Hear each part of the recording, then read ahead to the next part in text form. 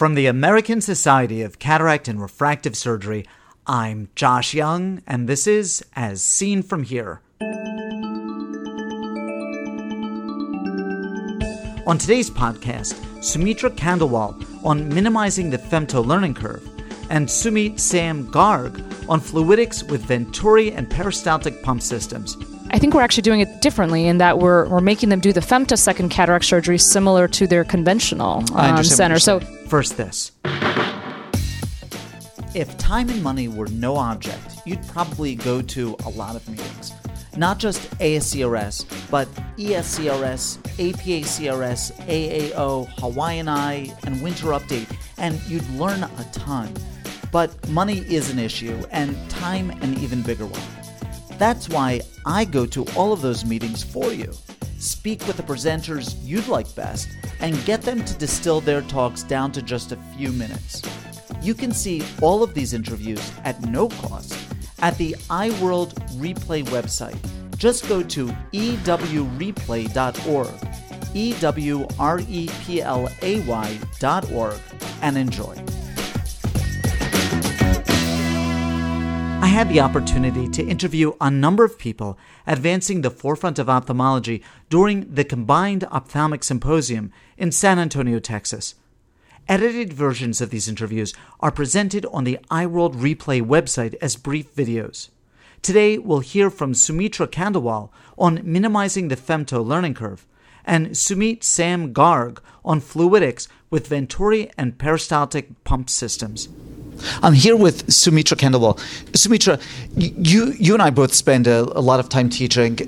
You and I spend a lot of time learning. For me, this year was about making the transition to femtosecond cataract surgery. Now I need to help my residents make that transition too. And I want to be able to do that in a way that is going to be healthy for the patients having surgery. What can I do? What can they do to make the learning curve a little bit easier? I think a lot of literature that goes over the femtosecond learning curve can be really easily translated to residents and resident education.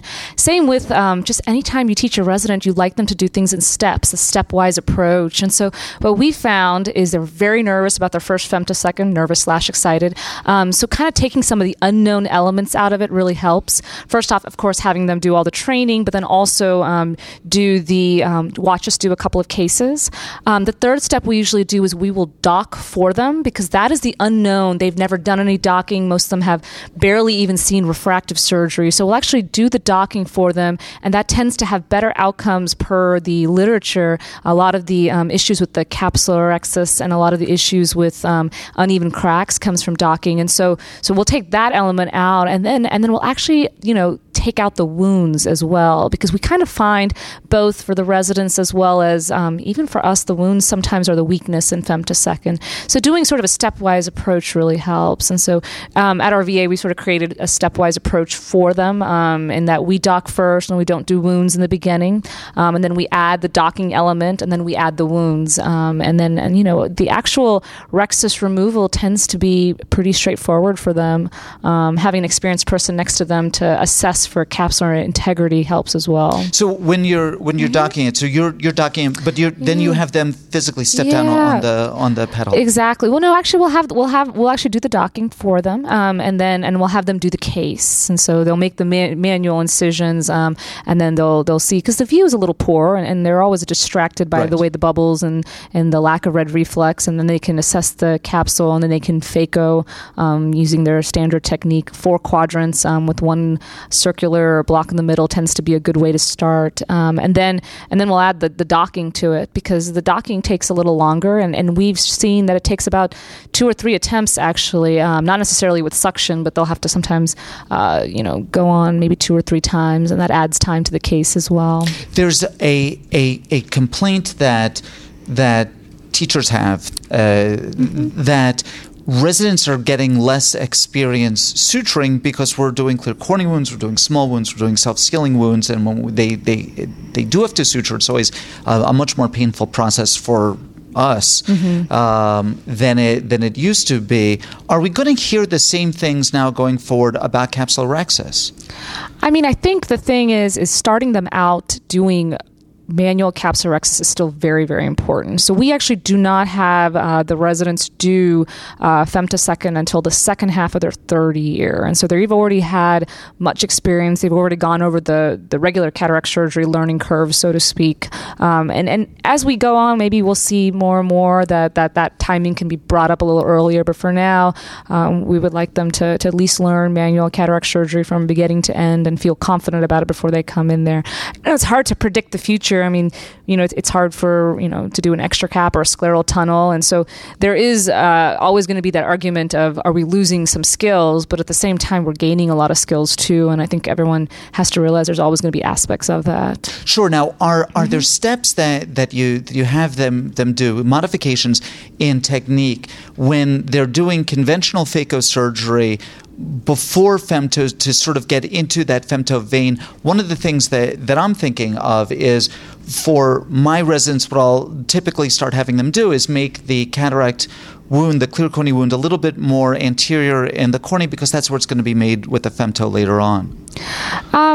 That's definitely a good idea. I think we're actually doing it differently in that we're making them do the femtosecond cataract surgery similar to their conventional center. So instead of, there's so many different ways and advantages to the femtosecond as far as nuclear disassembly. But rather than teach them all those ways, we are actually teaching them to do a groove, split it like you normally do. Our residents chop, so do horizontal chop, and they're amazed at how easy it is to do that. And that's sort of how we're taking it. I still don't know if the wounds, I know there's a lot of debate about the wounds with the femtosecond. I still don't know if they're quite there yet. Yeah. And we as faculty are not using the wounds, and so we can't expect the residents to love the wounds either. So yeah, great point. Sumitra, lovely talk and important subject going forward. After all, these are the people who ultimately are going to be in private practice. I want to thank you very much for being so generous with your time with us today. And thank you for inviting me. Thank you. I'm here with Sam Garg. Sam, you spoke on a very, very interesting topic. It was a compelling talk, too. I liked it a lot.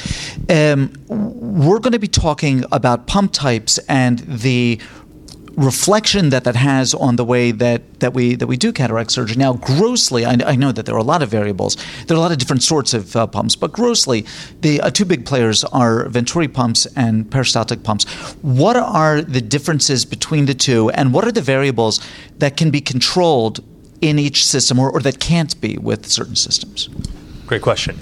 So, the two major pumps, as you said, are the peristaltic pump and the Venturi pump. The peristaltic pump is sort of the pump that we were all trained on. It's a pump where you control the aspiration and the rise time, but the vacuum is only created when you create occlusion.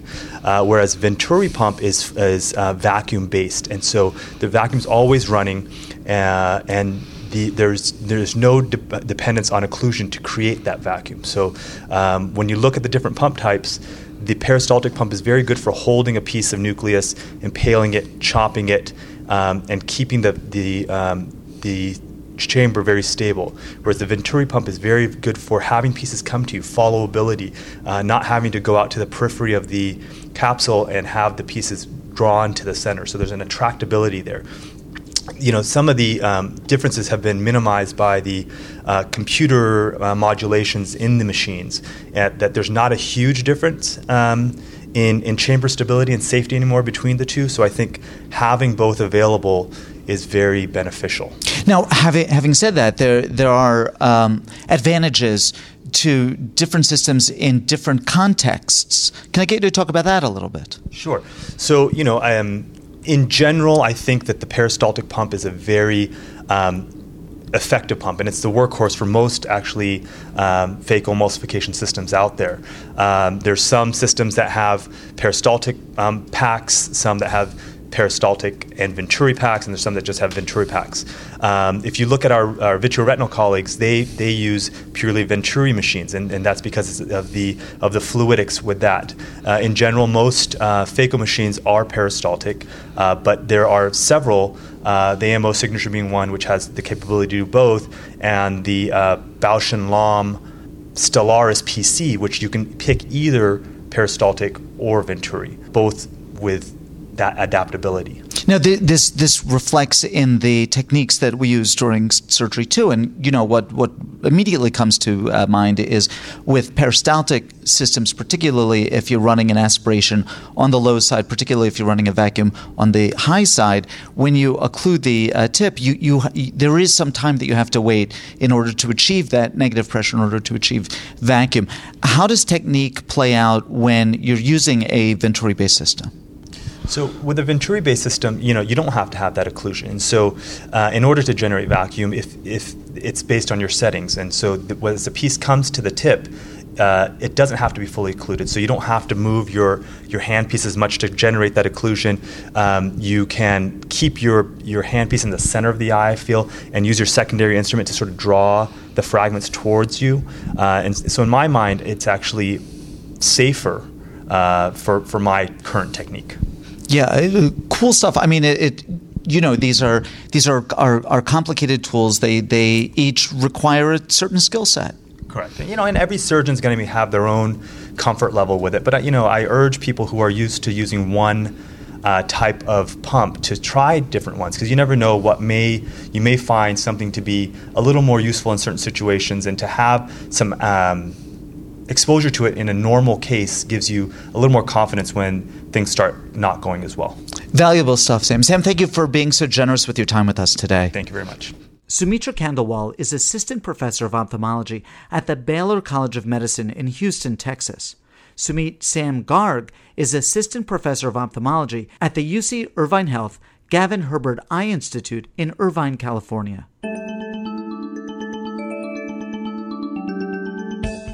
Ask questions of Dr. Khandelwal, Dr. Garg, or any of our previous guests, or make a comment about any of the topics we've discussed. These interviews are meant to be the start of a conversation in which you participate. Write to me with your comments or questions at josh@iworld.org. As Seen From Here is a production of the American Society of Cataract and Refractive Surgery. Be a part of the next podcast. I'm Josh Young.